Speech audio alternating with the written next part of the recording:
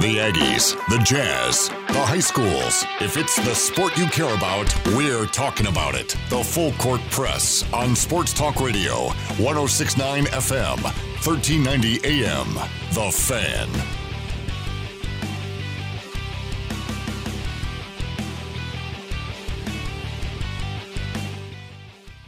Hello, good afternoon. Welcome on into another edition of the Full Court Press. Eric Frandsen and the Ringmaster across the way. Good to have you here in studio today. It's good to be in studio. Like, we didn't have you in studio Friday. Were you like looking at rings? Like, you have the mask. Were you looking for like a cape? No, so part of my costume, well, I'm not going to go with tights. I'm going to go with a Speedo. It's bright red. It's awesome. But less to hold on to and grapple with. But like my secret weapon is going to be my 6 Super Bowl championship Patriot rings, which I bought online for a lot of money.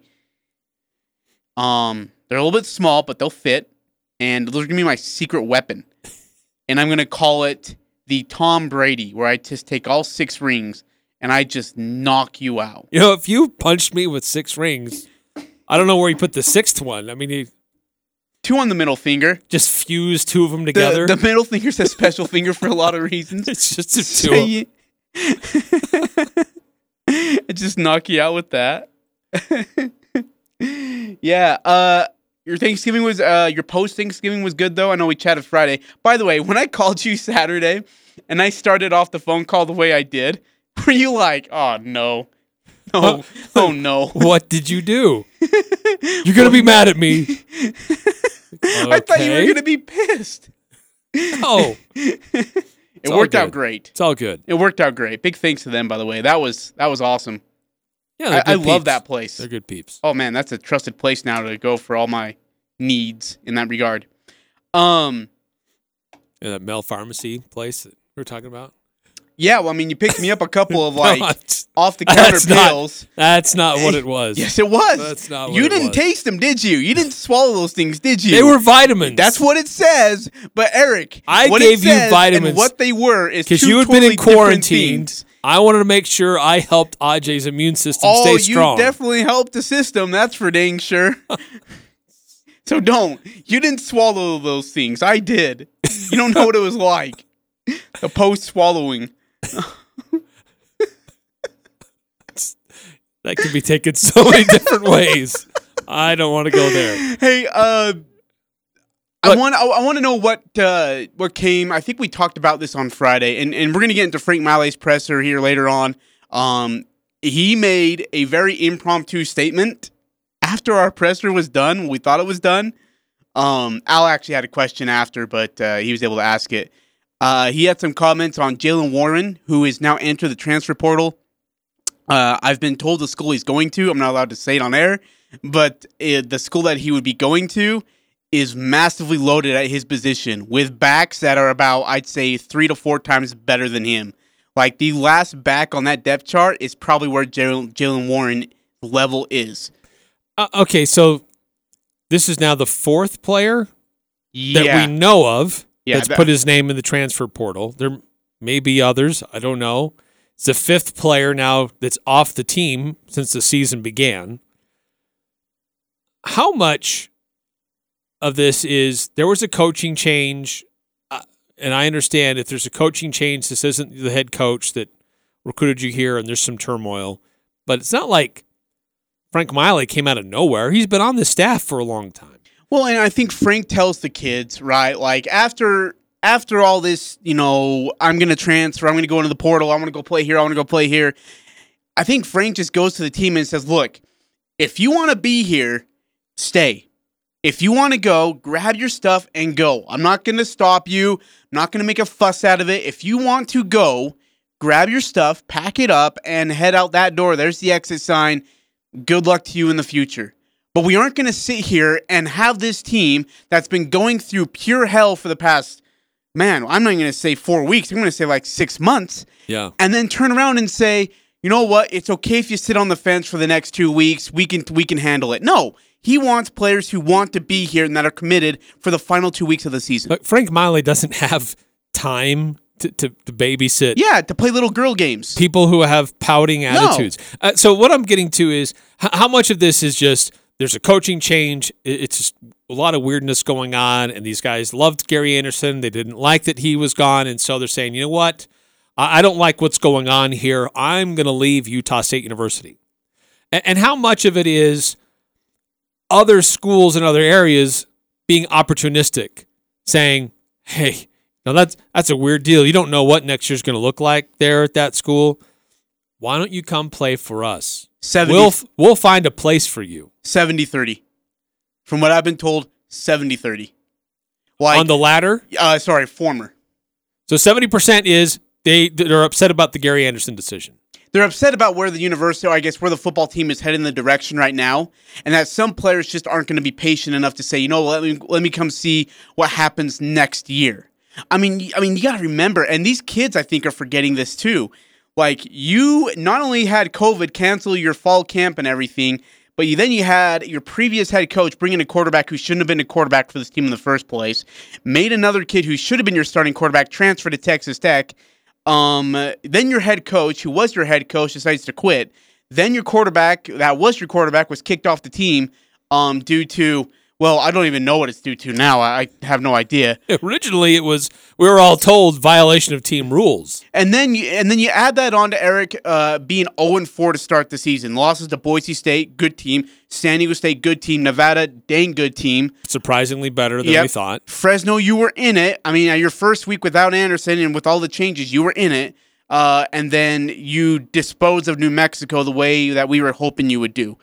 And so it's going to take a little bit to climb back into this and to kind of to find some middle ground and some solid landing. But I just think that some of these players are jumping ship way too early, including Warren. Warren doesn't make a lot of whole sense to me. It really doesn't. I mean, against Fresno State, he was the featured back. He gained a lot of yards. That one blows my mind, why he decided to go. It's not like he's a guy who's getting forgotten on the bench. But you know what? Devin Tompkins was a featured wide receiver earlier in the year also, and he decided to leave. Yeah, I mean, Tompkins kind of makes sense because he's got family over in Florida who his wife and kids are still in Florida, and he's across the country. And I mean, you talk about NBA and professional players being away from their family for that long, it's hard. We're talking about a college kid who's got he's got his girlfriend. I believe it's his girlfriend and kids. But he was going to be away from them anyway. Yeah, but look, and this isn't like all of a sudden this decision was made that he couldn't be.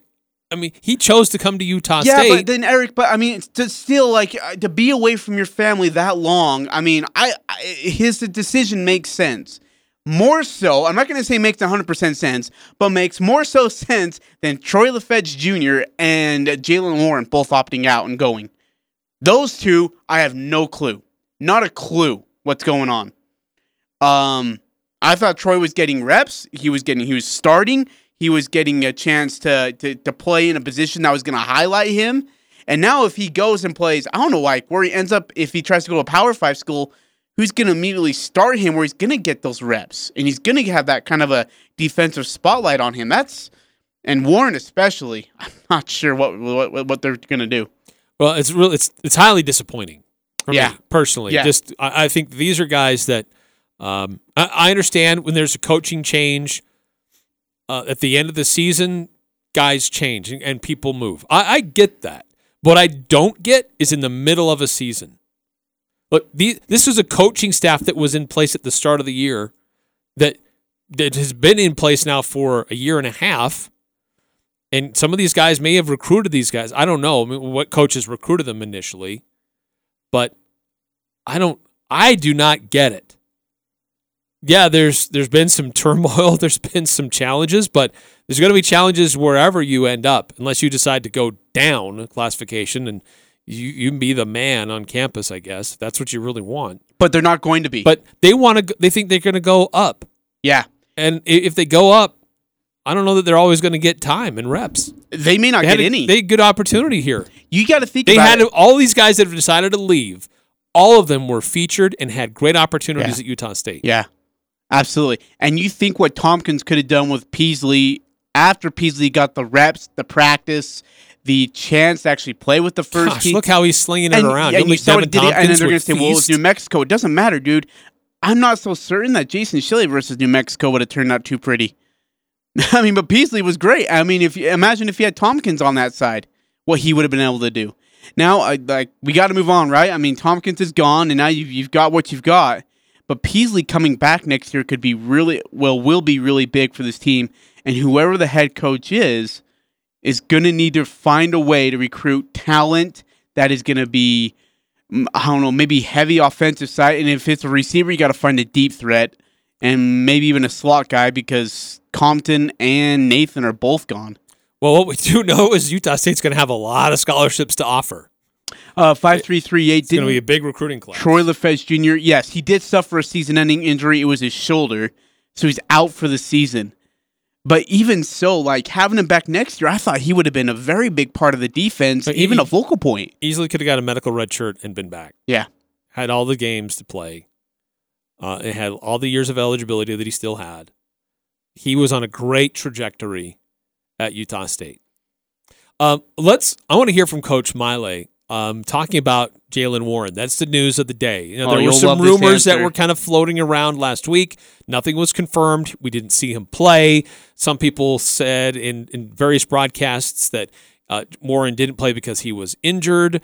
When a player doesn't show up, we don't know. Is he injured? Is it a COVID positive? Is it COVID tracing? Or is he transferring? I mean, we don't know. Every week seems like there's any one of those four things for a player. But today, looks like it's been confirmed. Jaylen Warren is leaving. He's going to transfer away from Utah State. Here's Coach Frank Maile about the news. Well, the interesting thing about that is we won the football game by a lot of points. So I guess the message for anyone who's 1 foot in, 1 foot out is make a decision. Can't sit on the fence here at Utah State. So you're either all in or you're in the way. And so you just got to make a decision. And so the funny thing is we're all these guys you're talking about entering the portal, leaving, those are decisions, personal decisions they made to leave. And I'm not going to fight anybody to stay here and embrace who we are and what we're about. And so we have a lot of new faces, freshmen. I think we're the 7th youngest team in the country.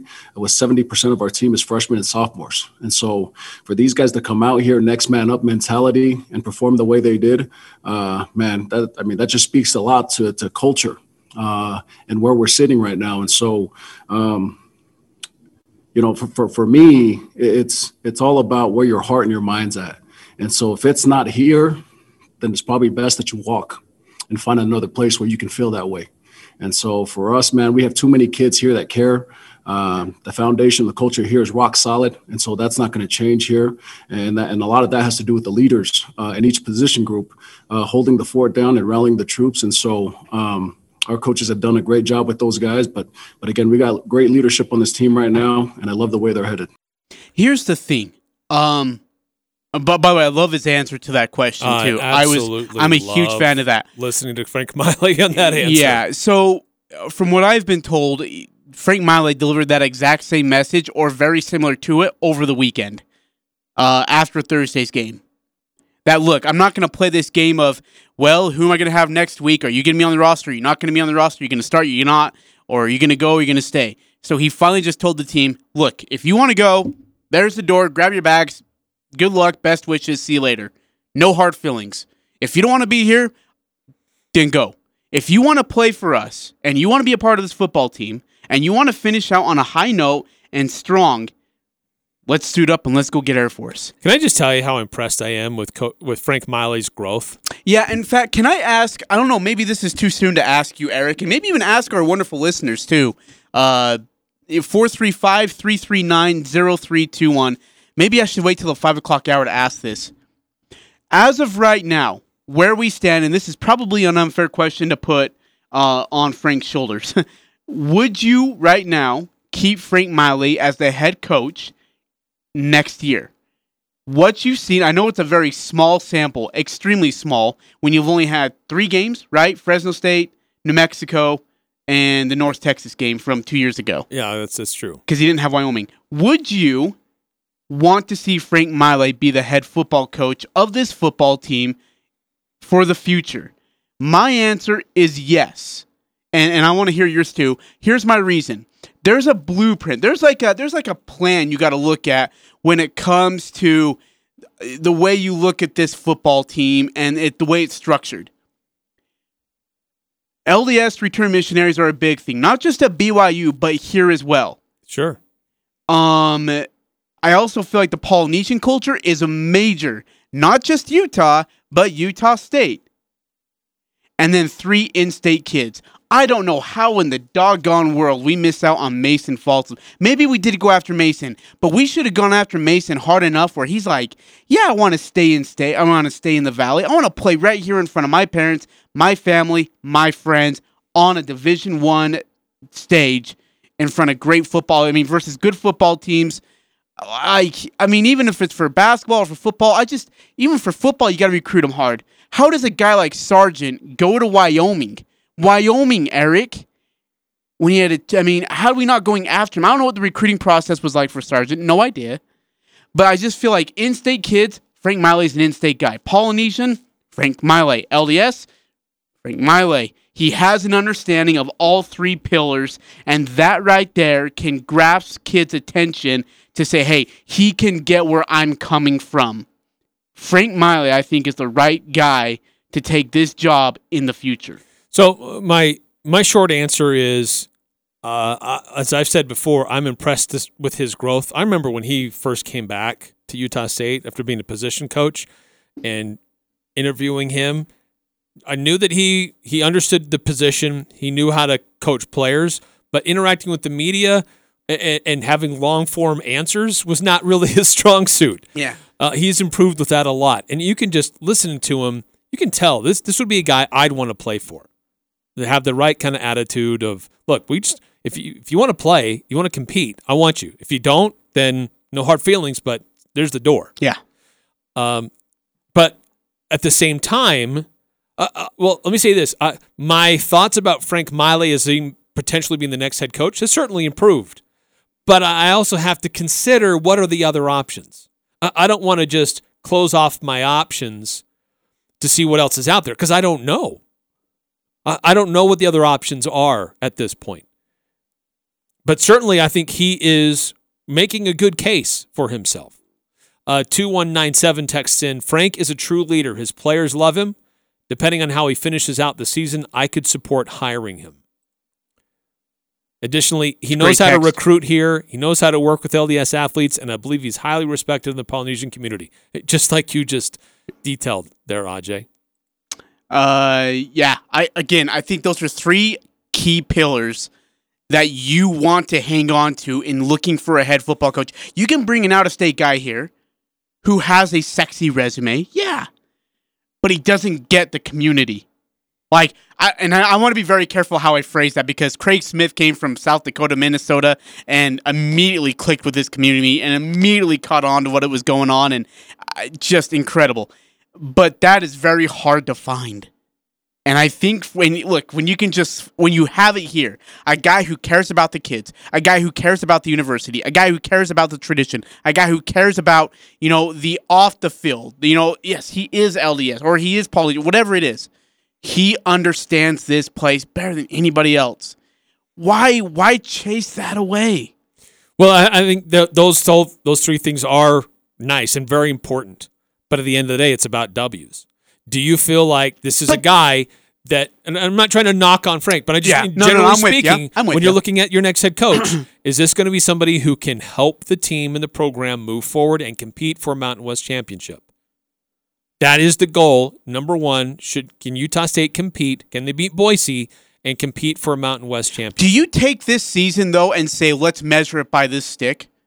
I mean, you can't take this measuring stick, this broken in half measuring stick of being the season, that is, and say, you know what? I'm not sure you could really get the job done looking at what we had here. I mean, well, I think you have to go back to what John Hartwell said at the beginning. It's all about trajectory. It's not about how many wins and losses occurred under Frank Maile's interim at the head. It's about how is a program, where is it heading? And, yeah, there's players transferring. There are players leaving, players dismissed.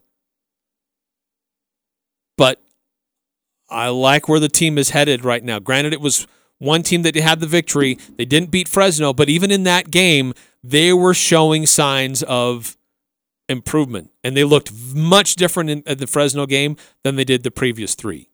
9315 text in. Glad I was right. We won the last game by 2 scores. Actually, that was a great call, 9315. The guy we have left on the team are the answer for winning more games. I like the no offense idea, and I love Frank, and he would be a good head coach. Look at how the change he made at the offensive coach, or as the offensive coach, makes us better on offense. Oh, so, yeah, Dave Schramm. Now, by the way, and it's been Al asked the question at the end of the presser today, who the offensive coordinator will be the rest of the way. It will be Dave Schramm. Who's earned the right to, I don't know if earn the right is the correct word, but he will be the new offensive coordinator for the rest of this season, and then we'll see what next season looks like, or at least the offseason will be. Did he not elaborate on that? I'm not seeing the... or how did you title that? Did you title that one? Sorry, I may not have actually... Excuse me. So what happened...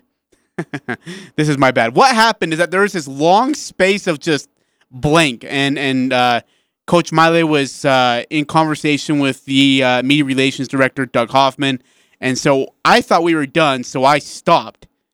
And then Frank Maile then had a statement on Jason Shelley, and then we thought we were done, and because Doug had cleaned it up and said, all right, well, thanks, guys, and then Al asked a question at the end, and it was a very short answer that Dave Schramm will be our the offensive guy the rest of the way. Okay, so that's been confirmed. Frank yes, Maile confirmed. Yeah, Frank Maile, yes. I like that move. Me too, and it should have happened a while ago. Well, it's proving effective. And one of the things that we were asking, all of a sudden this team's opening up, is it because of the quarterback? Is it because of the head coach? Is it because of the offensive coordinator? Or the wide receivers' offensive line just not doing their job? Well, some of those things have been eliminated, and there's a quarterback change. There's an offensive play caller change. And this team is opening up and playing a lot more loose. I don't know if loose is the right term, but they're taking shots downfield. We have explosive plays. They're more dynamic. McGriff is actually being targeted and catching balls and making plays. So it looks much, much better. It does. Offensively for Utah State. And Peasley just looks more comfortable, right? I mean, when he drops back, he trusts everything that's going on around him. He trusts his line. He trusts his receivers. He trusts the routes. I mean, he trusts everything. And he's just going to go out there and he's going to at least give his receivers a chance to go make a play on the ball. All right, we're going to call a timeout here on the Full Court Press. When we come back, we'll hear more from Coach Maile about the Jason Shelley situation. Yeah, that was impromptu, by the way.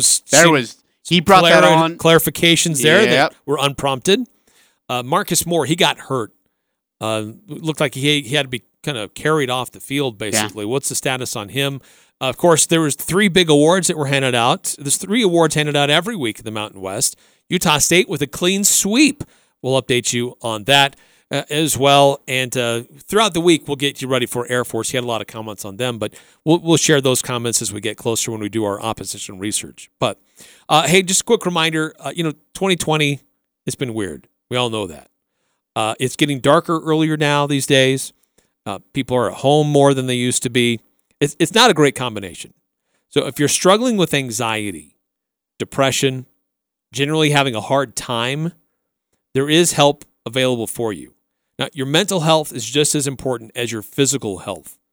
And there are trained professionals who are all prepared. They're ready to talk to you. And we know that we can all get through this. You can get through this. Visit coronavirus.utah.gov/mental-health. That's coronavirus.utah.gov/mental-health. Physical health is important. That's why we wear masks. We physically distance. We wash our hands and do hand sanitizer. But the mental health is also really important. Get the resources that you need if you're having a hard time. coronavirus.utah.gov/mental-health. The Full Court Press. Connect with us on Facebook, Twitter, and online at 1069thefan.com.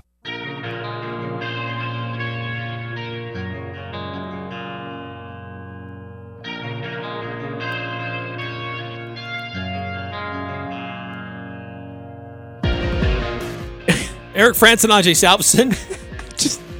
I always find you like watching something, and I don't know. Then I always get wrapped into it because I hear it, and then I'm like, oh, I wonder what that is. Oh.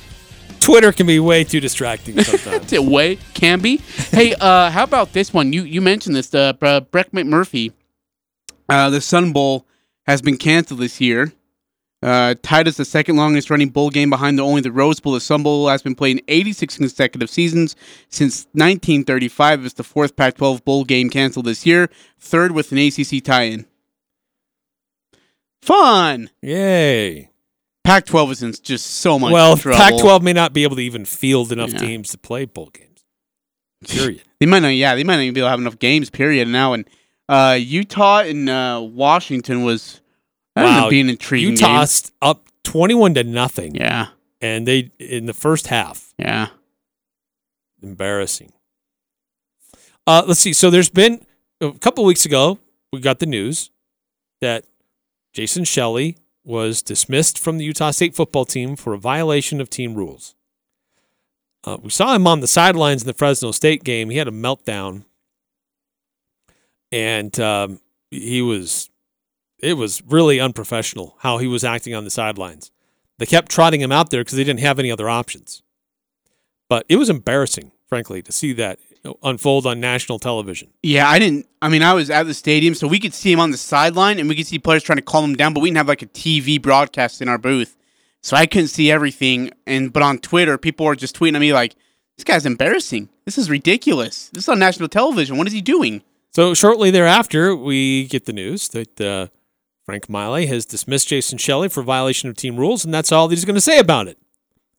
Until today, where it came unprompted. No one asked about Jason Shelley. Yeah, so we were done. We thought honestly, we thought we were done. We went silent there for a moment. Camera goes off. We're just kind of hanging out for about 16, 17 seconds.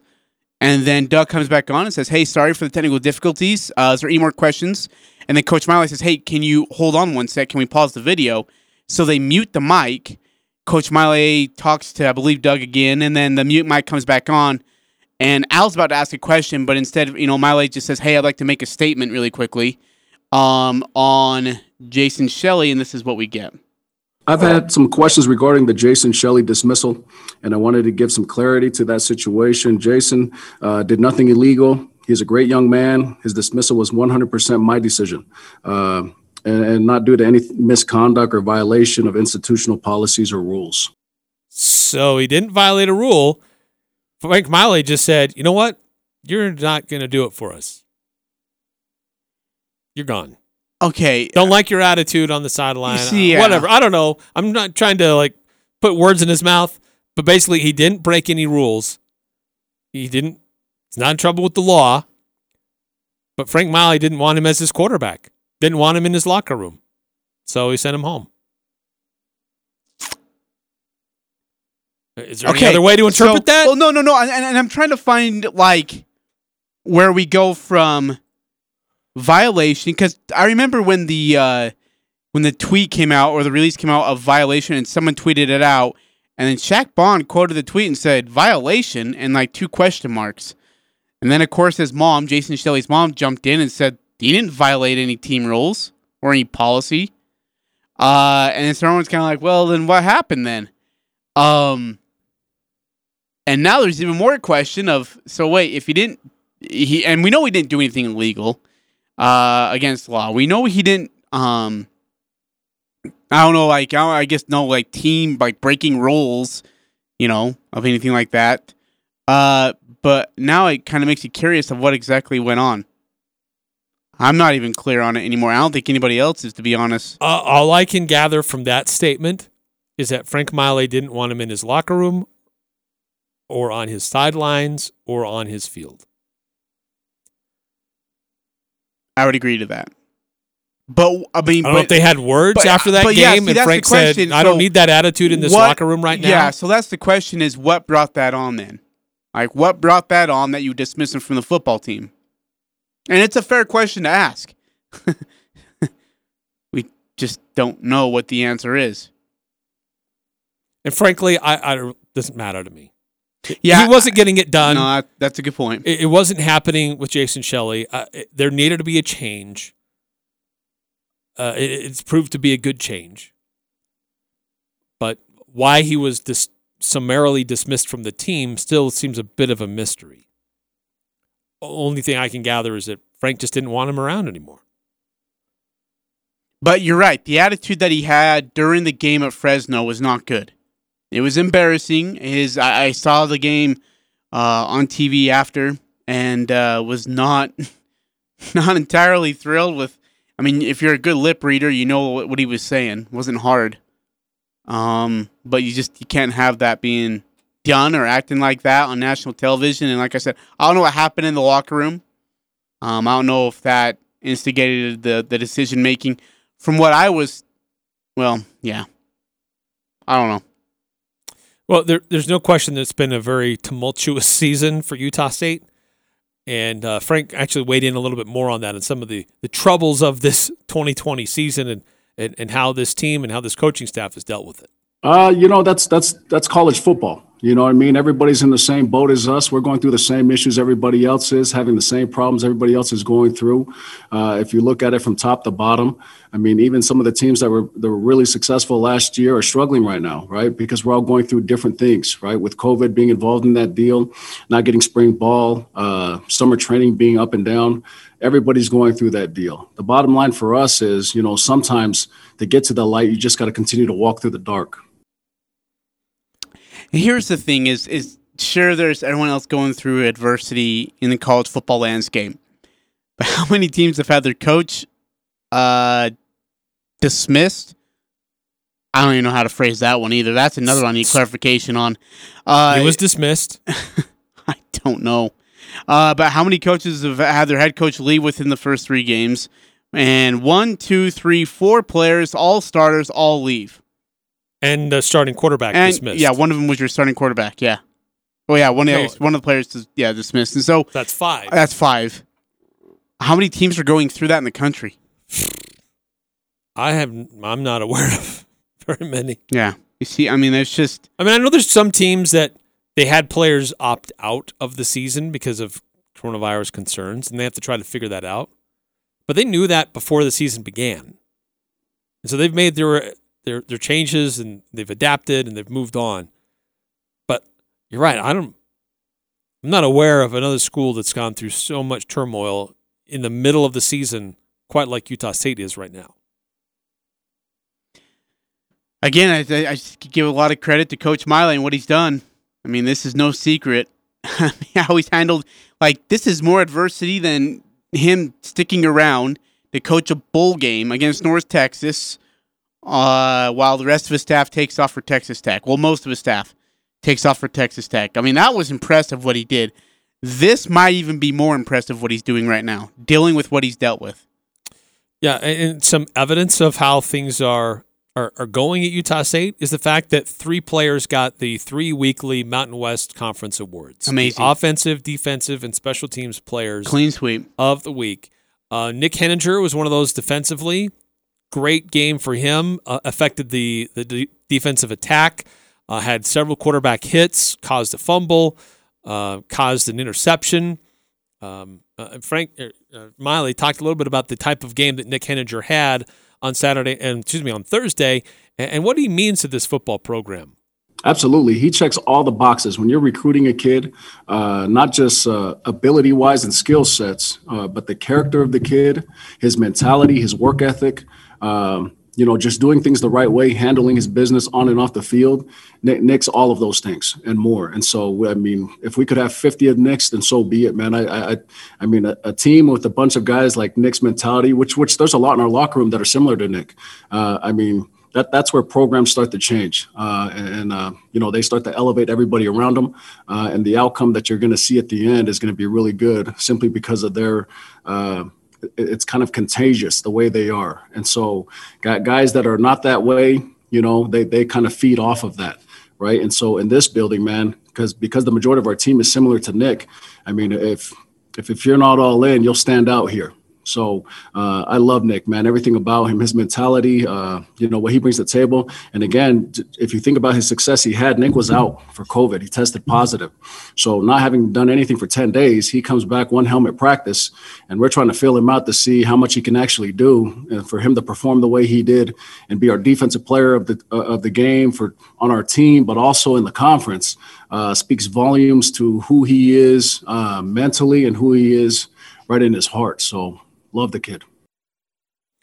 Nick Henninger, for his efforts, let's see, I got to make sure I get it all the way correct. I want to make sure we give him his due. He tied his career high with 8 tackles, a career high tying 3 tackles for loss, career high tying 2 sacks, also recorded a career high 2 forced fumbles, one of which was returned 16 yards for a touchdown in the third quarter. Helped the defense do a season low in points, passing yards, and total offense, and yards per play. It was a great effort for Nick Henninger. He's been such a great addition to Utah State. Yeah, he's awesome. In fact, I remember last year when I asked him, I said, "Hey, what brought you to Utah State?" And he said, "Gary Anderson." He says, "I love Gary. I wanted to play for Gary Anderson." So I asked him today, no Gary Anderson. What is it like playing under Coach Maile? And he said he loves Coach Maile. In fact, he actually had a really good answer about why, now that with all the injuries and transition and stuff, about his position, that it's changed from where he was to where he is now. And it's given him more opportunities, and he's a leader on the field, and Coach Maile trusts him doing that. So it's pretty cool to see the growth of Nick Henninger. The big question is now with that new NCAA rule, he's allowed another year. Is he going to come back? And he said, I don't know yet. Talk to me after the season's over. I want to play what he had to say about Coach Maile. Yeah. Here's Nick Henninger about his interim head coach. I love Coach Maile. I don't know if you've noticed, but the first 2 games I played outside linebacker, and then the next 2 games, because of just injuries or guys being out for COVID, I had to go back to D-line, and I was playing a position that I haven't really played before. I've been defensive end in a 4-down front, but playing defensive end from a 4-eye in that B gap was a little bit different. So I was able to be working with Coach Maile before the whole coaching change. And I've always been a big fan of Coach Maile. He's been a coach that really prioritizes the building the character in the player, making sure they're a good man on and off the field. And I'm just a big fan. I just got a lot of good things to say about Coach Maile. Yeah, there's Nick Henninger, the Defensive Player of the Week in the Mountain West Conference, about his coach. And also his reaction to getting his recognition this week. Maybe not. Oh, yes, here it is. And winning the game and the type of game that he had personally against New Mexico last Thursday. I still consider it a blessing to be able to play the game that I love so much. And to just be one of the older guys on this team is a blessing as well. I think that ESPN or somebody said that we're one of the 13th youngest team in the country, something like that. And this team also has a new offense, has a new defense, and we didn't get spring ball. It was shut down for coronavirus. So for this team to be able to go through all the adversity that we have and to be able to band together and go out there and get a dub, I love it. I love the opportunity to help in any way I can for the young guys, and just happy we got a victory. It was a nice win. No, granted, New Mexico, they've struggled. But so is Utah State. It would have been kind of a dark spot on the season, which had lots of other dark spots, if Utah State couldn't beat New Mexico. Yeah, if Frank wanted any chance at being interviewed for the head coaching job, he had to win this game. He had to win this game. That was a must-win for Frank. And he got it. And they got it in dominant fashion. And they got it great strategy, great coaching, and great execution. all three keys combined into one, and that's what you get is a dominating 41-27 game. For weeks, we'd heard the effort is there, the execution needs to improve. Yeah, well, how'd we ever? Changed a lot. 9315 texts in, think how impressive that is for Frank to get all three players to get awards and all this crazy stuff. Yeah, it is impressive, kidding. especially for a team that is now 1-4 on the season. Now, I mean, because it's happened before where one team's got all three awards and swept it. But for a team that's 1-5 to get all three awards or 1-4, excuse me, to get all three awards that's pretty impressive. Now, granted, Boise State and San Jose State didn't play, so who knows what would have happened if that game would have happened. But yeah, no, I thought it was an impressive job for the Aggies and for Coach Maile and his staff as well. So Andrew Peasley accounted for 357 yards of total offense. This is unreal. 4 touchdowns. He was 14 of 21 passing for 239 yards and 3 touchdowns. That's a good completion ratio. Yeah. All to different receivers. He led Utah State in the ground game, 118 yards rushing, which included that 62-yard scamper for a touchdown to seal the deal in the fourth quarter. His 14 completions, 21 pass attempts, 239 yards passing, and 3 touchdowns, all career highs for him. Career-long completion of 36 yards, 62-yard run was also personal best. But the Aggies were down 13-6 at the start of the half. Yeah, there's a little bit of worry on that. He rallied. He had some big plays, big explosive plays that got things going, and Utah State just came out on fire to start that third quarter. Yeah, in fact, Peasley's the first quarterback for the Aggies to rush for 100 yards in a game since Kent Myers did it versus Colorado State in 2015. He had 191 in that game, by the way. He's just the 5th Aggie QB since 57 to rush for 100 yards in a game. That's joining Chucky Keaton, who did it versus La Tech in 12. DeAndre Borrell, haven't heard that name in years, who did it versus Fresno State in 09, and Tony Adams, who did it versus Colorado State in 72. It's a nice list to be joining. Yes. It's not too bad. Look, I love Peasley when he comes to he's using his legs, but my gosh, get down. Slide. Please. Slide. Not to be left out, Connor Coles, he was 2 of 2 for field goals, 5 for 5 in extra points, career high 11 points. 27-yarder and a career-long 44-yard field goal. So it's good to see the kicking game improving for Utah State. Early in the season, it was a little shaky. I think it's really improved just in the field goal kicking, punting, and extra points aren't it's not a mystery if it's going to go through or not.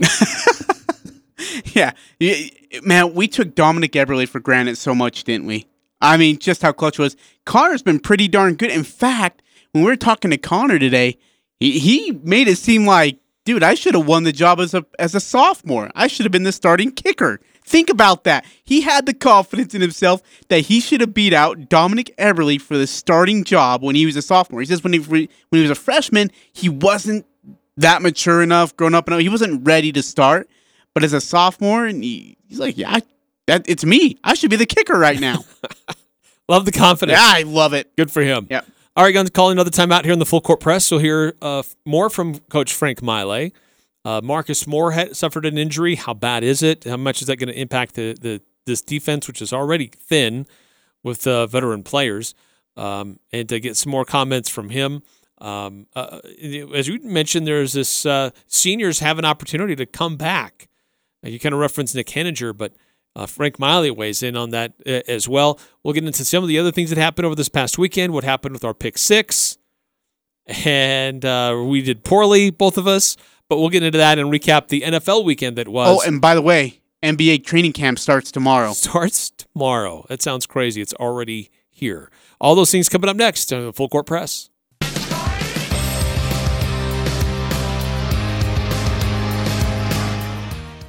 Not sure. All that's going to depend on his progress. It's an ankle sprain, and so he's on crutches in a boot right now. So it's going to be one day at a time. That is Utah State interim head coach Frank Maile talking about Marcus Moore and his injury, the graduate transfer. Is he a graduate transfer or just a transfer? I can't remember. He's a graduate transfer. So anyway, he looked like he hurt his leg, needed to be helped off the field, couldn't put weight on it. So thankfully, it sounds like it's a rolled ankle, not something that's broken or torn. So he may not be available this week, which is too bad. An experienced body on the front line against an Air Force team, which is always a challenge. You need as many experienced, healthy bodies as you can against the Air Force Academy. But hopefully Marcus Moore recovers quickly and he's back on the front line for Utah State. Now, with Nick Henninger, he could have an opportunity to come back. Marcus Moore could stick around for another year potentially. So there's this question about an extra year of eligibility. And Frank Maile talked a little bit about what kind of cutoff point there is for these seniors to decide what they're going to do, if there's a deadline for them, if they're going to come back or vacate the premises. We don't have a deadline really. I think those are the conversations we got to have as soon as this season's over, so that we can figure out what the recruiting class will look like for 2021. So for us, we had to pause a little bit in recruiting for this class due to the rule change and just trying to figure out, it's a combination of who do we need back and then who actually wants to come back, depending on what goals they have, what options they have moving forward. Some of that could just be professionally moving on. Some of them have jobs. Some of them are moving on academically. And so a lot of those questions we got to have as soon as the season's over. And that's a great way to put it. Who do we need and who wants to come back?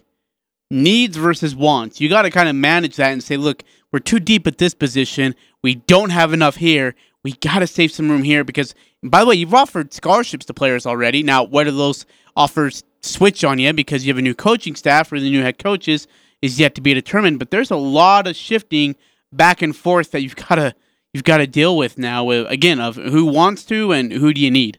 Yeah, and right, who wants to stick around?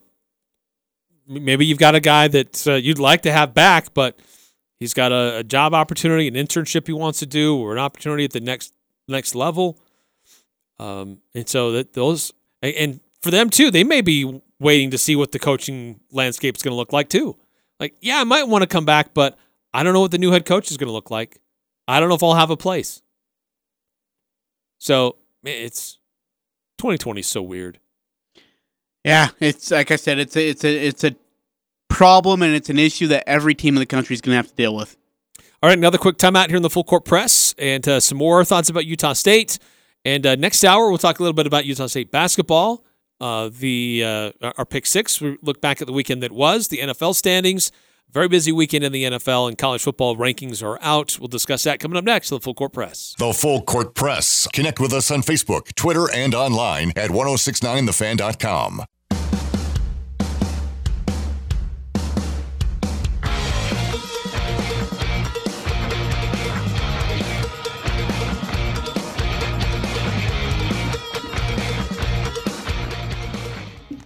Eric Frandsen, Ajay Salvesen. Nice win over the holiday weekend for the Utah State Aggie football team, beating New Mexico. 3 players come away with the 3 different awards: offensive, defensive, special teams. Good win for the Aggies. A lot of good vibes for that Utah State football team. Can they continue it? This is a good Air Force team coming up. Really good Air Force team. They do a lot of different things, and they're a headache to prepare for. They're a headache to have to repeat as a scout team. And they're a headache to deal with when they're on the field. It's going to be a big challenge, and we'll see how they react to it on Thursday night. 9315, just trying to interpret what he's asking here about when John Hartwell will decide and announce the new head football coach. He did say he wants to make an announcement by December 15th, by just days after the final game. Yep. Which is December 12th against Colorado State. So that's 2 weeks away-ish. Yeah. I mean, he's got to be zeroing in on who that next head coach is going to be. From what I've been told, he is zeroing in. He's got a list. He's checking it twice, and you should hear it within the next couple of weeks, I would imagine. This close, I mean, the knowledge has been out there now for several weeks that there's an opening. You get a chance to... Maybe you hear rumors about different people showing interest, but when you get into the nitty-gritty and start talking dollars and cents, that number of interested parties starts to narrow significantly. But, I'd imagine it's got to be pretty zeroed in on who it's going to be, and it's an interview process and checking availability and checking resources at this point. So it's a few weeks away. He's got to figure it out who they are and how soon they can make that announcement. Hey, speaking of priorities, Adam Schefter is... So the Ravens-Steelers game's been moved to Wednesday at 1:40 p.m. Mountain Time, but because it's at 1:40, the reason is because NBC wants to make sure they have the 88th Rockefeller Center Christmas tree lighting ceremony on Wednesday night on NBC. Priorities, baby.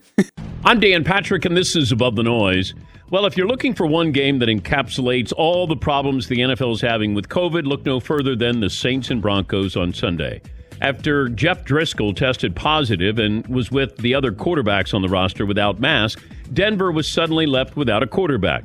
They turned to a practice squad receiver named Kendall Hilton, who played that position at times in college. He did his best, but didn't get one snap under center during the week. He didn't really have a chance, and the Broncos lost 31-3. There's plenty of blame to go around. Denver coach Vic Fangio said his quarterbacks were reckless. Others pointed to the NFL.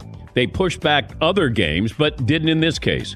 They seem determined to get the season in on time, but the reality of the coronavirus might get in the way. Sunday's game was a mess, but you get the feeling that's not the last time the NFL has to make a decision that no one is going to be happy with. I'm Dan Patrick, and this is Above the Noise. The Aggies, the Jazz, the high schools. If it's the sport you care about, we're talking about it. The Full Court Press on Sports Talk Radio, 106.9 FM, 1390 AM. The Fan.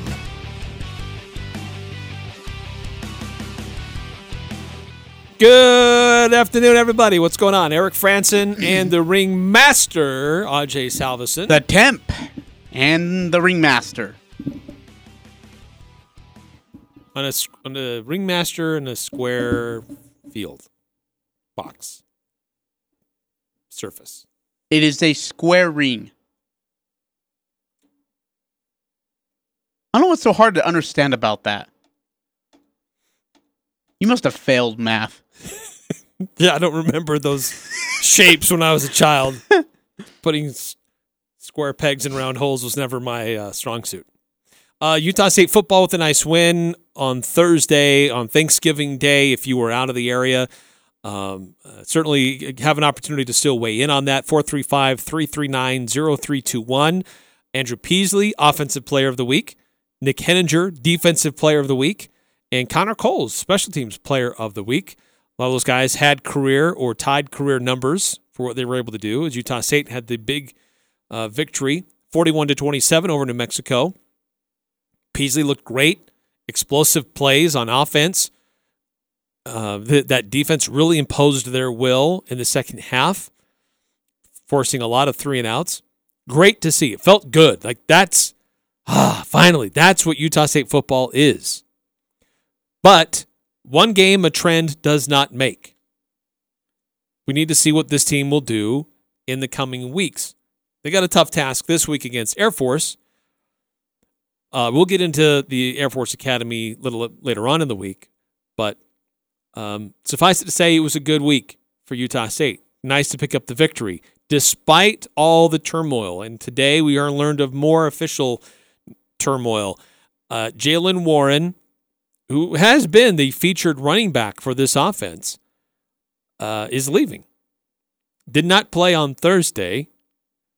There were rumors swirling as that may be the direction he was headed, and it was confirmed today. That's 4 players now who have put their names officially in the transfer portal, a 5th player who's been dismissed from the team, your former starting quarterback. Nick Henninger kind of weighed in on all these players leaving and what it means for this Utah State football team. I'm a big believer in there are always guys top to bottom on the depth chart that can play. And I'm just happy to see guys get more opportunities to catch the ball. I feel like I saw that a little bit more on our offense this week, seeing guys who haven't been as involved get the ball and be more involved. And obviously it worked, right? These guys have been preparing, and I've been in a situation similar where you feel like you're doing the work, you're producing, you know you can play, and you're just waiting for your opportunity.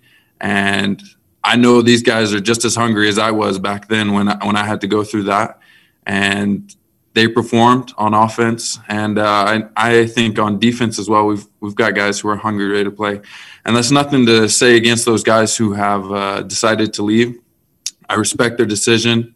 I get it, but at the same time, that's a personal choice, right? And this team is still a family, and we still gotta win games, right? That's the ultimate goal.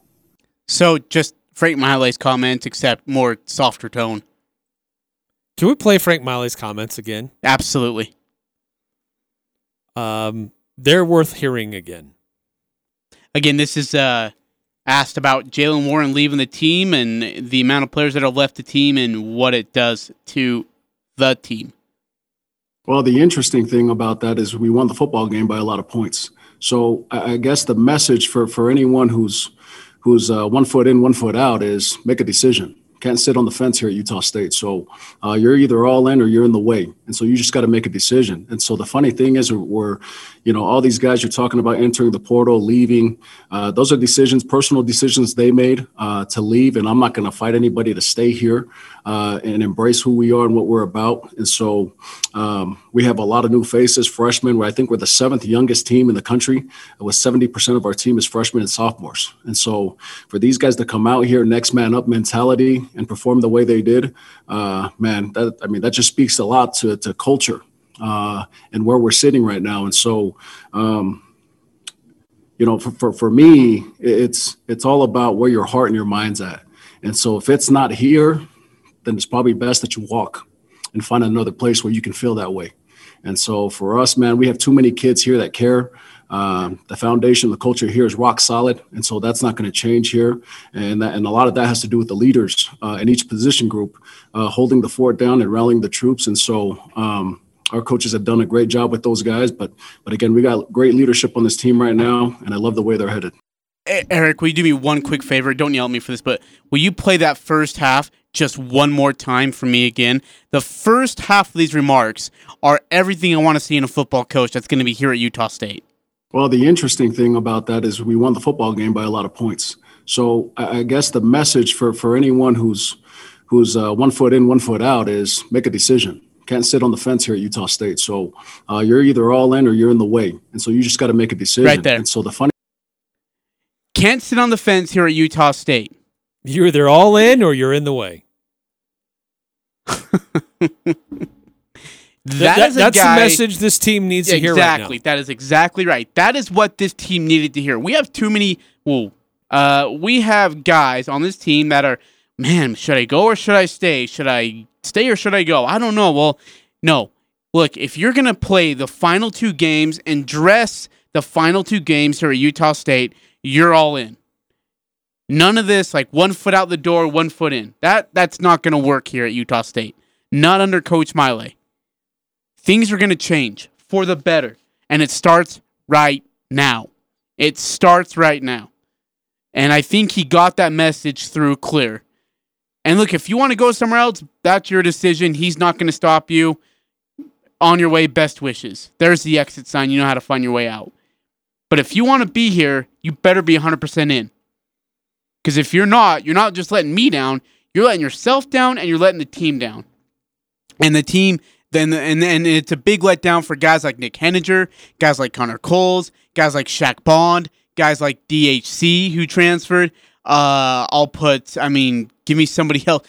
Just there's a ton of guys on here that want to play football. AJ Vongpachan. Yeah, a big one. You're letting those guys down. So, look, Air Force is a absolute monster to deal with. We know that. They're a headache. They're a pain in the end, and as good as they are offensively, this year they're even better defensively. They're nationally ranked in defensive categories, very high. They're really well respected in that category. We'll get into that on Wednesday, but you got to be fully focused on that.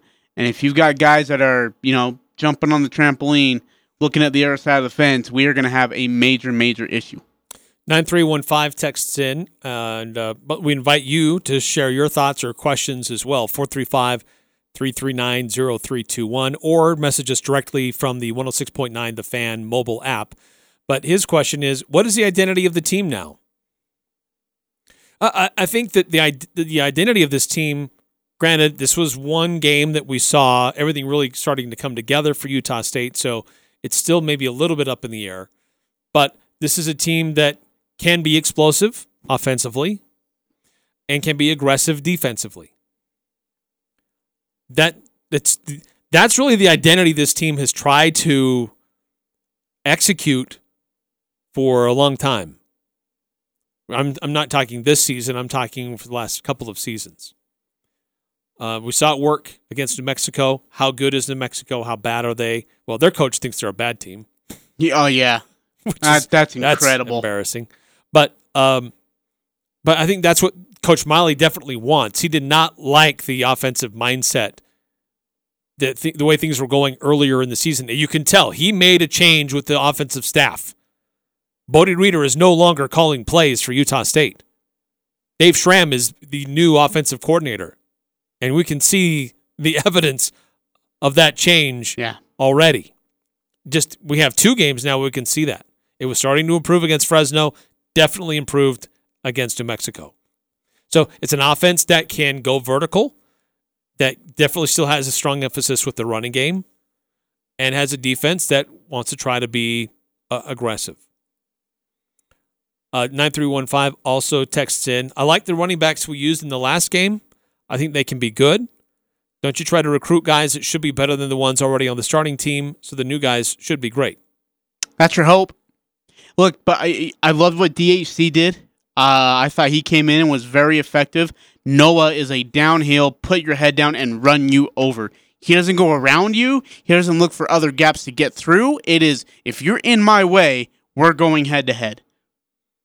And, boy, he met some guys head-to-head. You could hear it on the TV effects. Just bam. I mean, it's like 2 goats going after each other. I love his downhill mentality, and I love how it differs a little bit from what DHC does, who's more of a shifty guy, gives you a nice balance. I like I said, I just think it was so doggone effective. Really wore New Mexico out. Yeah, I think Devontae Henry Cole does a nice job trying to get to the edge and making guys miss. But there's a nice complement of running backs. We heard this before the season began. There's some real depth at the running back position. Yeah. But it was clearly the best game for DHC. Heavens gracious, yeah, not even close. 5763 texts in. Awesome comments from Coach M. Excited to see what those players can do that are going to get their chance with these player departures. Go Aggies. Amen. These players should be excited for the opportunity to go out there on the field and show what they can do. You're playing for starting time, not only for the rest of the final 2 games this year, but you're playing for time next year. Like, what you do in these final 2 games really does matter of what you can do next year. Keena Maile, true freshman. Oh my gosh. Look what he did. Yeah, phenomenal. Took advantage of his time. I was impressed by him. Really was. Yeah, no, that's a great point by 5763. Great we text. saw a lot of young guys getting some minutes and doing well. And you'll continue to see that, too, throughout the remainder of the games. Yeah. Reed's another one I liked. Yeah. We saw a lot of young guys that some of them struggled a little bit, but they're learning on the job. They have to. Yeah. This coaching staff has no choice. So there's going to be some times where maybe they get burned a little bit, but these are guys who want to play, and they're going to go out there and make a good effort of it. 6891 texts in. It seemed like everything started to click in the second half. Absolutely. It really did. Oh, yeah. I mean, we're down 13-6, right, going into half. And the thing is, had a touchdown taken away. Yeah. And you don't, I don't like to use the cliche of, well, you don't have a magic basket or whatever that you pour on everybody and they say, oh, hey, we're ready to play football. That's not the case. It's just going in there, calming the kids down, and saying, hey, look, we stick with what we got. We stick with what we're doing, and we execute it. This game's over by the end of the third quarter. Guess what they did? They stick with what they had and what they were doing, and by the end of the third quarter, it was over. I mean, they were running ragged over New Mexico. New Mexico was done with these guys after 15 minutes in the third quarter. It was incredible. After the game, Coach Maile said, look, we didn't have a game plan. We had a 30-minute game plan. Yeah. We didn't have a full game plan. We had a 30-minute game plan. And that's what you got to do. So after the first 30 minutes, okay, this was the results. And then at halftime, what are we going to do for the next 30 minutes? And we saw the results. And you can't sit there and say, hey, here's our game plan. It's going to go to perfection. That's never, ever, ever the case. Every game plan has to include come with a bag of tools, right? You've got to make adjustments on it. You got to tighten bolts. You got to maybe fix a couple of things. So you game plan for the first 30 minutes of first half football, go into the locker room, make necessary adjustments, tighten bolts and nuts and such, and then come back in the second half with those adjustments and execute it again, and then you're on your way. And that was the case against New Mexico. That was a very nice win for Coach Maile, the staff, and the Utah State Aggie football team. Really quickly, since we got new listeners on, and we welcome you to the Full Court Press, 435-339-0321. I want to know from you, wonderful listeners, would you like to see Coach Frank Maile be the head coach of this football team next year and into the future? Are you sold on him, or do you want to see more? And if so, what else would you like to see? Do you want to see him go 3-0? Do you want to see a close game with Air Force? What do you want to see from Coach Maile? John Russell texted and said, you said nuts. Shut up, John. Anyways, what do you want to see from Coach Maile? Is he, in your mind, persuaded you to say, you know what, that's my head coach in the future for the Aggies? Yes or no's and reasons why or whatever you want to do. 435-339-0321. I'd like to hear or you can message us directly through the new 106.9 The Fan mobile app. So you kind of posed that question earlier, and I don't know that I'm ready to say definitively he should be the next head coach. Yeah. Just because I don't know what other options are out there. Okay. But I will say I have been really impressed with his growth. Just in how he deals with the media, how he's dealing with his team, how he's turning things around in very tumultuous time. And he's got players winning conference awards and winning games and fighting out there to try to play. So I'm definitely impressed with the trajectory of Frank Maile and this team under his direction. Yeah. I'll tell you this right now. The list that I've heard of the interest in this position is very it's very saucy. There are some names that you would just not ever think of hearing that are on this list that have interest in being a coach here at Utah State.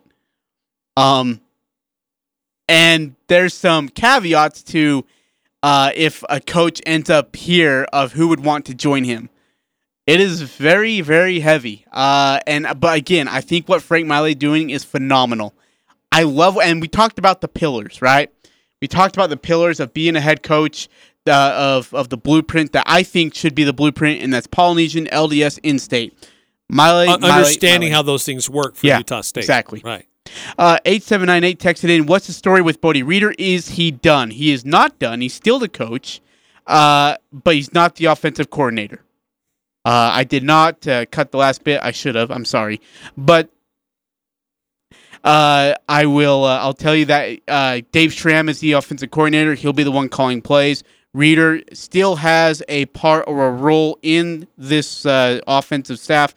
It's just different from what he was doing. Dave Schramm's the OC. Yes, correct. 9315 texts in, will the ringmaster give us the coach he would maybe like to see as a new coach?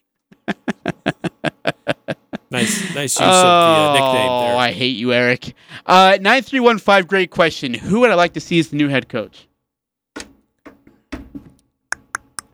Can I be on? I mean, if you want me to be flat out honest right now, I am very much okay with Frank Maile. Look, he's dedicated to the Aggie product. He's dedicated to the university. He's dedicated to being a football coach here without saying, let me go use this as a pedestal to leapfrog up into a very high power conference life and live that dream. You and I both know this, is that he's been given offers before, big offers, as an assistant coach elsewhere at big time universities, and he said no. He's dedicated to being an Aggie. I like that he wants to be an Aggie. I think he's our. If it's me and it's my opinion and it's just the gospel according to Ajay, I like Maile and I'm sold on him right now. To be very honest with you, there are other coaches again that have a very nice resume who bring in a great name, but knowing this team, knowing what this product is and what the blueprint looks like, Maile's the guy. That is my opinion. Look, again, I don't know who's entered their names or who's part of the process. who's raised their hand to show interest. But Frank Maile is making a very compelling case. Yeah. Jay Hill should probably be on that list. Now all of a sudden Ed Lamb down at BYU could probably ought to be on that list. And then I think you cast a wider net to see maybe other people out there that either have ties to the state, maybe not ties to Utah State, but people who understand the culture and the missionary program. I think there are a number of those guys that are out there that are assistants at different colleges around the college football landscape. And maybe there's some guys at colleges at conferences that are a little bit below the Mountain West that maybe this is an opportunity for them to step up. Amen. And you know what? Some people look at that and say, yeah, they're just using it as a stepping stone. Do you feel bad about Craig Smith being the head coach at Utah State? Yeah, I'm with you. And I think we had this discussion last week. And but if we can find a guy that's dedicated to being an Aggie, being committed to the university, being committed to the program, the players. Right, it's not a fair comparison, but didn't we do that with basketball with Tim Duryea? Yeah, I'm with you on that it's one. Not. No, that's it's not a totally fair comparison. Yeah. Don't take that too far. Yeah. I got a text from John Russell. He wants to know, the question is, how long do you wait to make a decision? I'm concerned the effect of not having a permanent head coach has on recruiting. I still think we have a decision by December 15th. Maybe even earlier. Right. John Hartwell may know that decision before the end of the regular season, but it won't be made official. Yeah. I guess he could come out and say, honestly, hey, you know what? We like what Frank's doing. We're taking the interim tag off, and he's the head coach. He's the head coach, It's very possible. 9310. I'd hope to find someone who has P5 coordinator experience who needs a head coach as a stepping stone. I think this helps with motivation to win. But Frank has shown good things lately, so if there's not a golden candidate out there, I'm okay with Maile for a couple years. I will say that there is, from what I've been hearing, that there are coaches with P5 experience at whichever, in whatever role that is. Either as a coordinator or former head coach. Thank you. That's a great way to put it. That have had an interest in this job. That have a lot of interest in this job. Like when Mr. Hartwell says his phone has been blowing up, he's not lying. That's dead on true. And the fact that he gets a chance to be able to make that decision without all the quote-unquote helping hands around him, that he can actually do his job, is really big. And so I know that, like I said, I know his phone's been blowing up. There's a lot of interest from and there is P5 interest in there. Absolutely is interest. I know that for sure. What he's looking for, and he said he's not going to be boxed in, quote-unquote, is the words he used.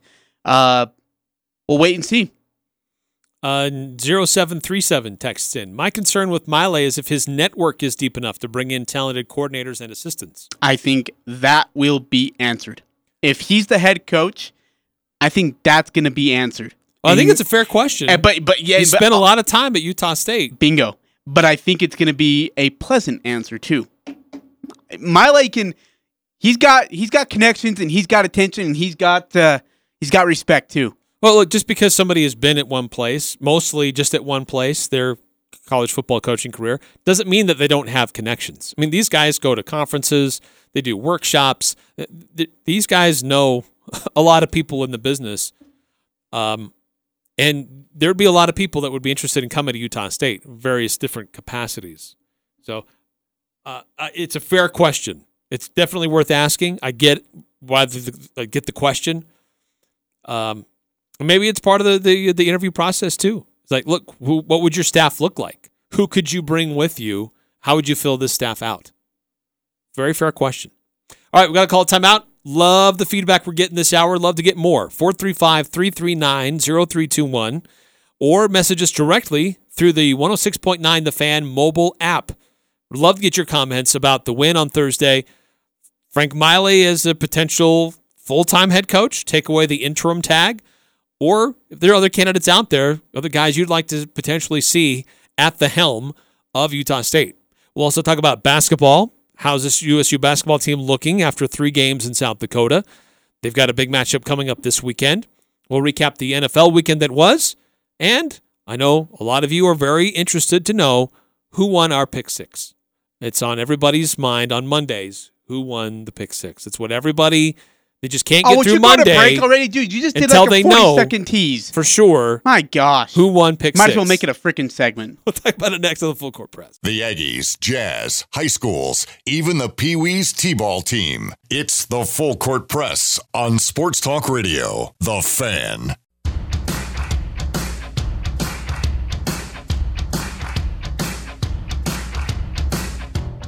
Eric Frandsen, Ajay Salvesen. Man, this has been a great segment so far this hour. Great comments by the listeners.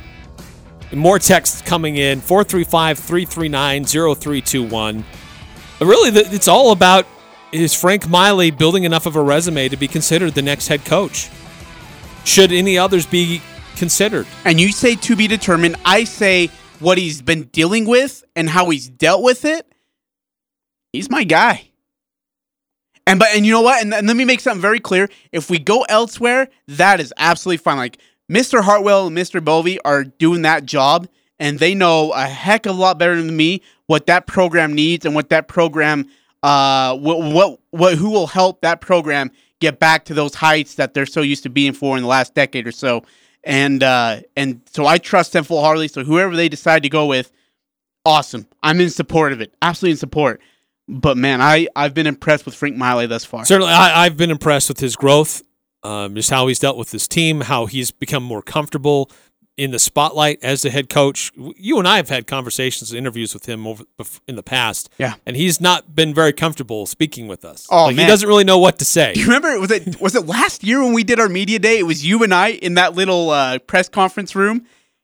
And and you ended up getting TJ Woods, and who loves talking, and I got Frank Maile, who I love to death, but at the time, like you said, he's kind of like, look, I don't want to do this interview. You got five or six questions. Let's get them over with. I'll answer them. But then after we were done, he sat and talked with us for like 10 or 12 minutes. Yeah. Had a private conversation with us and opened up to us about some things, and it was a great conversation to have, and you're like, well, you don't have a microphone in front of his face. He's open to talk to you. Well, and I loved his comments after the game on Thursday and what he's been saying today, and frankly, what he said the week prior, too, and how he's dealing with this very tumultuous time with Utah State. I've loved his attitude. It's been perfect for this team right now. The question is it the right skill set for this team moving forward? That's ultimately what that athletic department has to decide. 9315, there was some question about, does he have the enough connections, right? Where he's been at Utah State pretty much his whole career. He did spend some time at Vanderbilt, correct? Yeah, he did. For just a little bit, and then he's been back at Utah State. So by and large, his coaching career has been at Utah State. So there was a question, would he have enough connections to build out a good coaching staff? And 9315 brings up a good point. Polynesians are usually very connected in the football world, so he would have no problem with finding staff. I mean, that's very true. Yeah. And like I said, these coaches know each other. Yeah. Oh, absolutely. They know. Yeah. No, I'm with you. I think the Polynesian connection is very strong. But it's very strong with Utah. It's very strong with Sataki at BYU. Every program here, every Division I program here, with Utah State, BYU, and Utah, very well connected with Polynesians, in-states, and LDS. Yeah, very well connected in that regard. It's an important combination. But it's good to have that connection with those kids as well. Yeah. 9315 also texts in, I hope that USU basketball will play Smash Mouth basketball and beat BYU Oh, this my week. gosh, what a big game that is. BYU, by the way, has got a very tough schedule. So they got done playing on Saturday. They play USC tomorrow night or Wednesday night. Then they play UConn, I believe, on Thursday or Wednesday or Thursday, travel back, and then play us on Saturday at the Spectrum at 7 o'clock.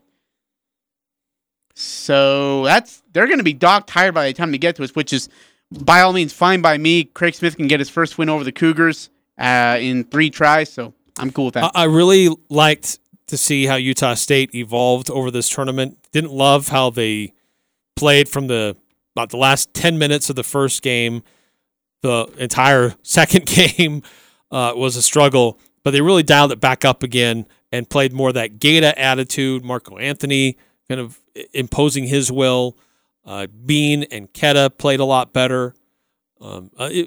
Just going with the guys that you have. And Coach Smith had to try to figure it out. Who did he have? It took a couple of games to figure it out. We thought it could be a very deep bench. Maybe it turns out it's a very short bench. But this is going to be a really important week in the gym for the Aggies. Yeah. Now they've got some game tape. They've had game experience. This coaching staff now knows what happens in the practice gym and how it translates to real in-game situations. So now they can start to make adjustments with their lineup. And no excuses this week. Honestly, none. You have no games until you play Saturday night versus BYU. BYU will play 3 games this week going up to Utah State. And I think that third game's on Thursday night. You have no excuse not to be beating the BYU Cougars in this one. And it's at your place, by the way. No excuse. If you lose this game, this will be a black mark on Coach Smith's resume in regards of on-court product. Is that the way to put it? I mean, not like off-the-court stuff, just on-court product. This would be a black mark on it. This is a game you should not be losing. No excuses. Hey, speaking of Mountain West basketball, how about UNLV jumped up to a 13-0 lead over North Carolina? What? Yes, the 14th-ranked North Carolina Tar Heels. Like women's basketball, or is this men's? No, this is men's. They're playing each other right now, and they jumped up to a 13-0 lead. But North Carolina, as you would suspect, is getting their act together, and now it's 22-19 for UNLV. Did someone take a photo of the 13-0 lead by chance? Just so we actually have capture that it really did happen. Wow, 13-0 over the Tar Heels. Is that at North Carolina? I think this is being played. Or is this a neutral court game? Yeah, this is a Camping World Maui Invitational, but I think it's being played in Asheville. Okay, yeah, all right. Still. Asheville, North Carolina. Okay, Rebels. Well, it was fun while it lasted.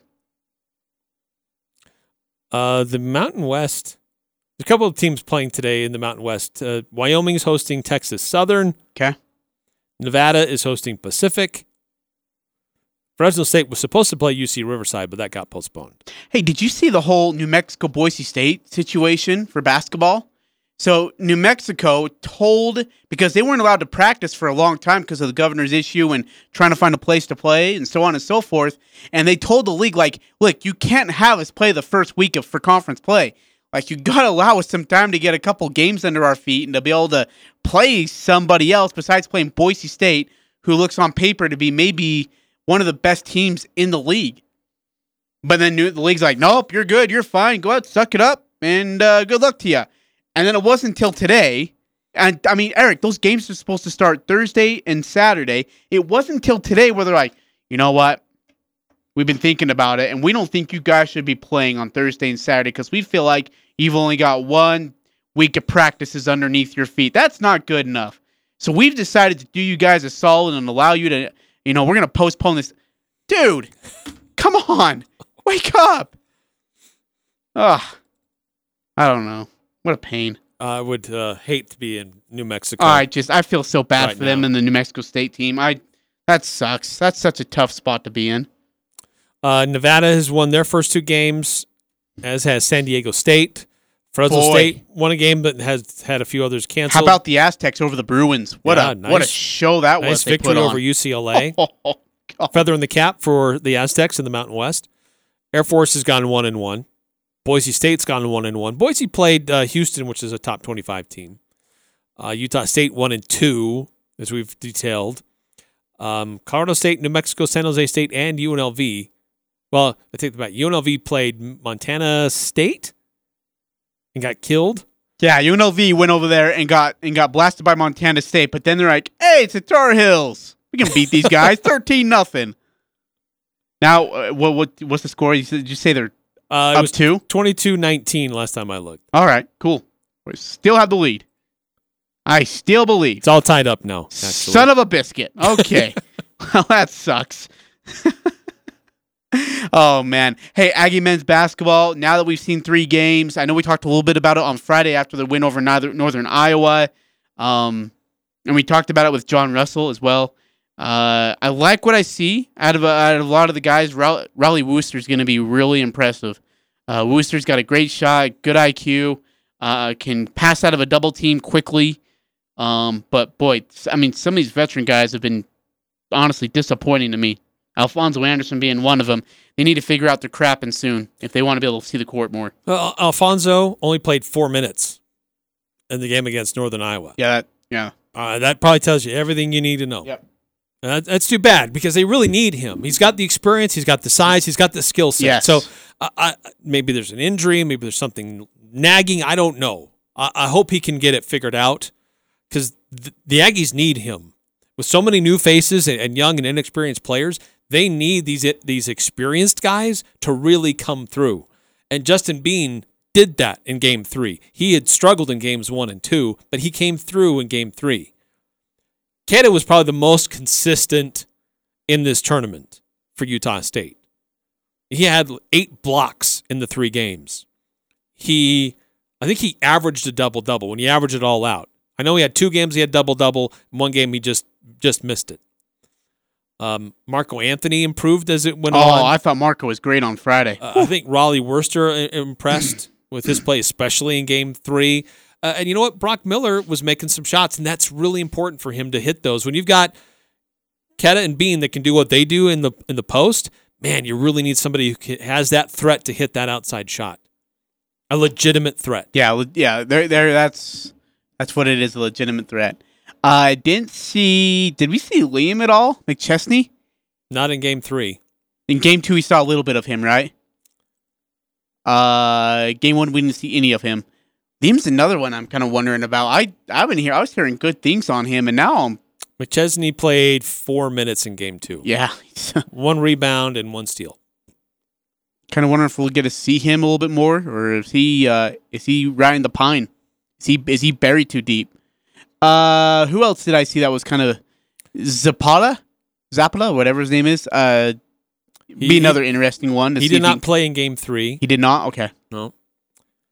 Your thoughts on Stephen Ashworth? We're seeing he's another one of the newcomers. I like Stephen a lot. Had some good moments. Yeah, no, I've been impressed with Stephen. I think he's in control. He has IQ, doesn't force anything. A lot of times he's coming down the court. He's looking ahead. He has a vision ahead of everything that's going on, makes smart passes, doesn't dribble too much. I love Raleigh. Don't get me wrong. But the whole dribbling for 22 seconds of a 35-second shot clock doesn't really get me going. I need a guy who's going to move the ball around, and Steven does that. He comes down the court. It's basic passes, nothing fancy. It's to the point. I've actually really, really liked Steven. You could see him getting some big minutes throughout the season, and I wouldn't be surprised. Bairstow, he doesn't seem to have made that step just yet. He doesn't look comfortable. Really turnover prone. Hopefully he gets that together. Aggies need him. I mean, with his size and his ability, that could be a real weapon. You can go real big with your point guard out there as big as he is. The turnovers have kind of surprised me, too, because they're more unforced than anything. A lot of his turnovers are on him. Not great defense, but just on him. Yeah, and that traveling calls. Yeah, the traveling call, yeah. I don't know. I think he needs to settle down, just play his game. Whatever he was doing last year, just do it again this year. Look, you were getting major minutes as a freshman last year. Just do that again. I mean, don't overthink it. And honestly, I could see. Was he playing the 3? Do you know? Was he the 2 spot? No, I don't think he plays a 3. He's either a 1 or a 2. See, I think Stephen Ashford's taking his minutes away. I think right away, Stephen Ashford's been more impressive than Bairstow has by a long ways in the first 3 games. Yeah, but he's only 6'1", so he's going to be limited in what he can do in other positions, where Bairstow does have that combo guard situation that he can help you out with. But if you're gonna help your team win, then you're gonna see minutes. If you're gonna give opportunities to the other guys, you're not. Hey, speaking of major minutes, last year Sam played, on average 37 minutes, I believe, a game. Yeah, he rarely sat. Is Bean taking that role now? Do you see Bean playing heavy minutes now, game in and game out? Potentially, if this bench doesn't. It's not a consistent productive bench. Yeah. If Alfonso Anderson isn't more consistent, I see that as the most likely position that he gets the substitution is for Alfonso for Justin. Yeah, Alfonso's got a really, again, they're going to have a great chance to look good against a BYU team that might be a little bit more fatigued after they play 3 games and then have to come home and play the Aggies in Logan on Saturday night. But you have a chance to be able to show off to Craig Smith and the staff with good team play, smart decision making, not turning over the ball, not taking bad, dumb shots, but playing in control and running the offense and then playing sound defense. Yeah, no, that's true. That's absolutely true. They got a big challenge against the BYU coming up this week, but it's going to be in Logan, and they're going to have a lot of time this week to kind of fine-tune some things that they learned. Yeah, plenty of time over this past week. Hey, really quickly, the Boise State football team, after their cancellation with that big game against San Jose State, gosh dang it, I wish they would have played. They'll resume practice tomorrow morning following results from Sunday's round of COVID-19 that's per the university. So that's big for them. I really, really doggone wish they would have been able to play San Jose State, though. Yeah, that would have been a real barometer. But Nevada lost. So, Yeah, San Jose State's one of the top 2 teams, and they control their own destiny. This is very true. Nevada lost at Hawaii. In fact, let's find out what else happened throughout the Mountain West with this week in the Mountain West. Nate Kreckman here with your Mountain West 2-minute drill recapping Week 6 around the conference. Nevada with their unbeaten record on the line at Hawaii Saturday, with the Rainbow Warriors and their redshirt sophomore quarterback Chevin Cordero making plays all night at Aloha Stadium. Cordero's going to hand this off. Nope, he keeps it. Chevin Cordero fakes it to Miles Reed, holds onto it, and crosses the goal line. Touchdown, Hawaii. Bobby Curran with the call on ESPN Honolulu. Hawaii gets the win 24-21 to drop the Wolfpack to 5-1. Cordero throws for 246 yards and a touchdown, plus he rushes for 62 yards in that score to put it away in the fourth quarter. Give all the credit to that Hawaii defense. Nevada, the number 1 passing offense in the Mountain West, coming in, with Carson Strong limited to just 168 yards through the air. The Rainbow Warriors now 3-3 this season.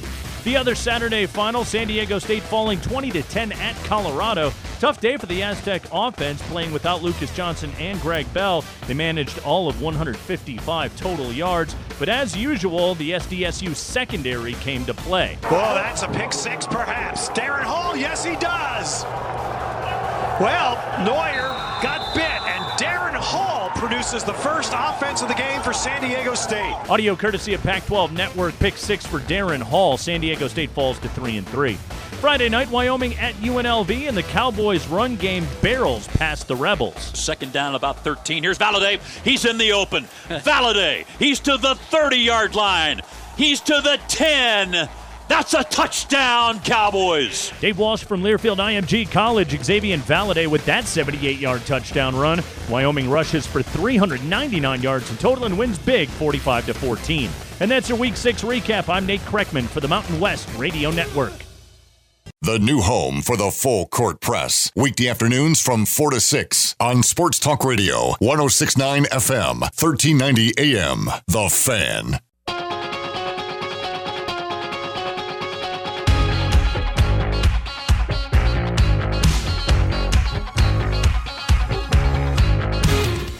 Eric Frandsen and the Ringmaster. All right, Eric, Ajay Salvesen. if I go to one more place and I hear, hey, it's the Deflator, I'm coming after you. I'm coming to your house, and I don't know.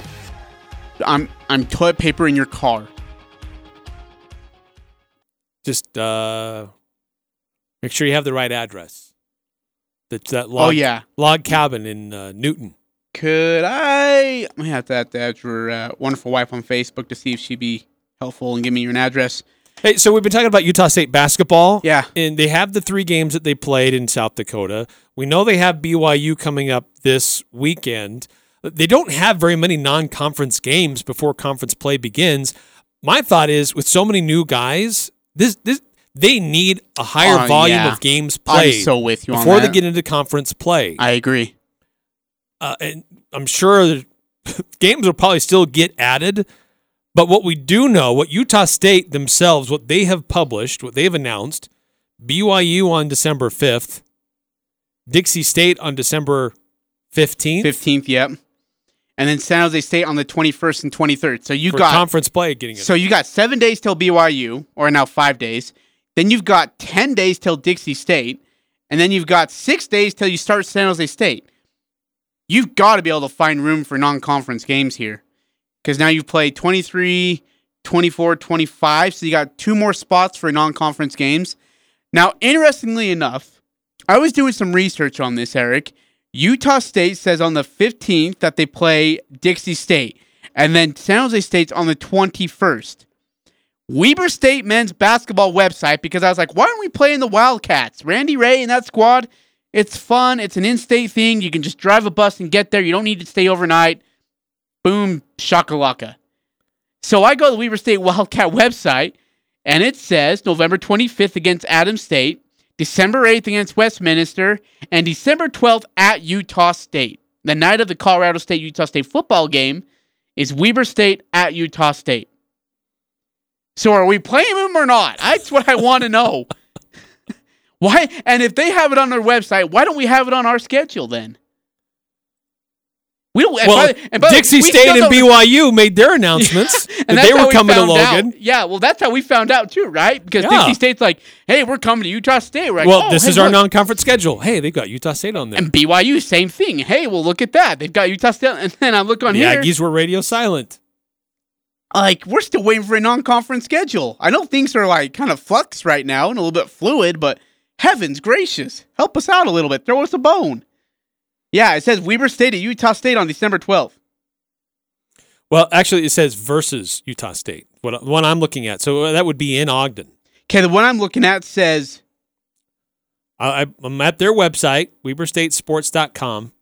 Yep, I'm there too. The men's basketball, and I've clicked on schedule/results. Oh, okay. I was looking at something else that had it at Utah State. So, yeah, okay, it would be home. So it says this indicates it would be in Ogden on December 12th. The time is not announced.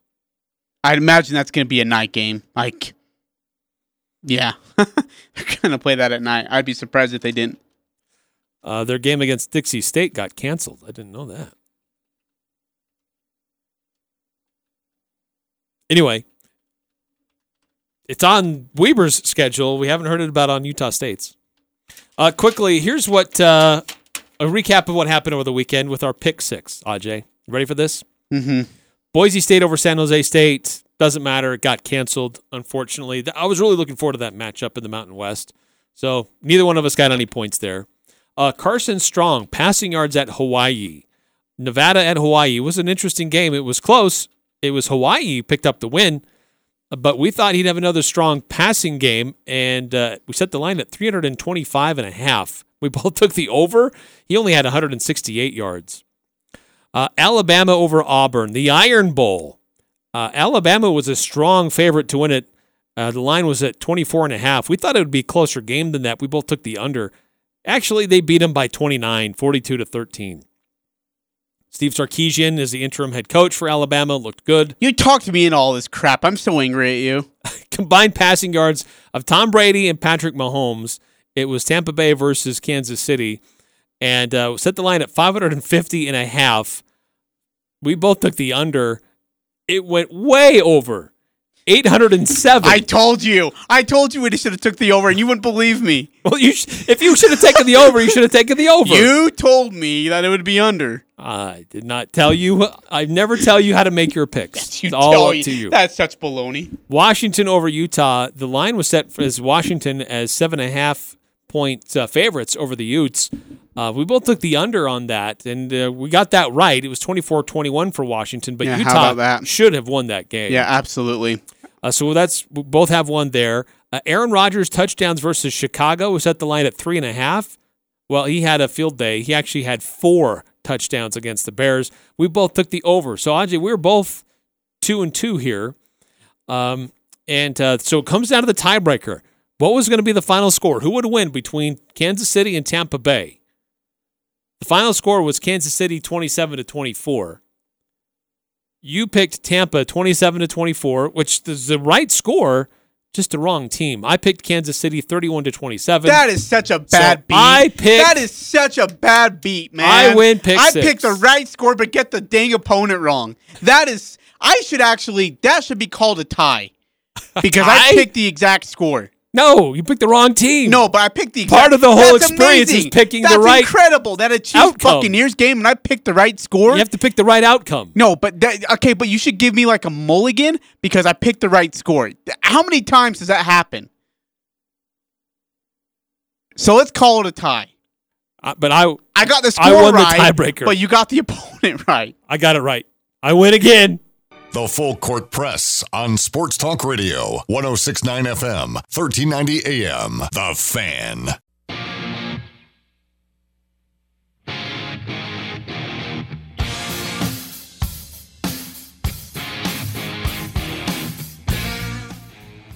Eric Frandsen, Ajay Salvesen. Great show today. Yeah, great interaction from the audience. Always love having the interaction. It's awesome. 9315 texts in, what games can the ringmaster pass along? Gosh. Some games they can play to John. Please help us out, ringmaster. I don't know if John takes my opinion too high in regard. I am just a bottom of the totem pole guy, both here and there. But, I mean, Dixie State's I think it's a good game. I think Weber State would be a great game. If you can get Weber State to work and come through, I think that gives you 26 games out of the 27 max.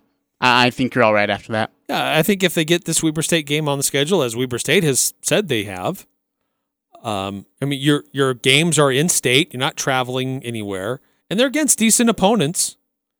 Maybe one more game, maybe like an Idaho State or something like that. I'd like to see Utah grow a pair every now and then Utah. and maybe want to play with us. Utah would be great. No, Utah ain't going to do it. They don't have the guts. I think they just need one more. If they truly do have Weber State on the schedule, I think that covers it. One more would be great. Yep.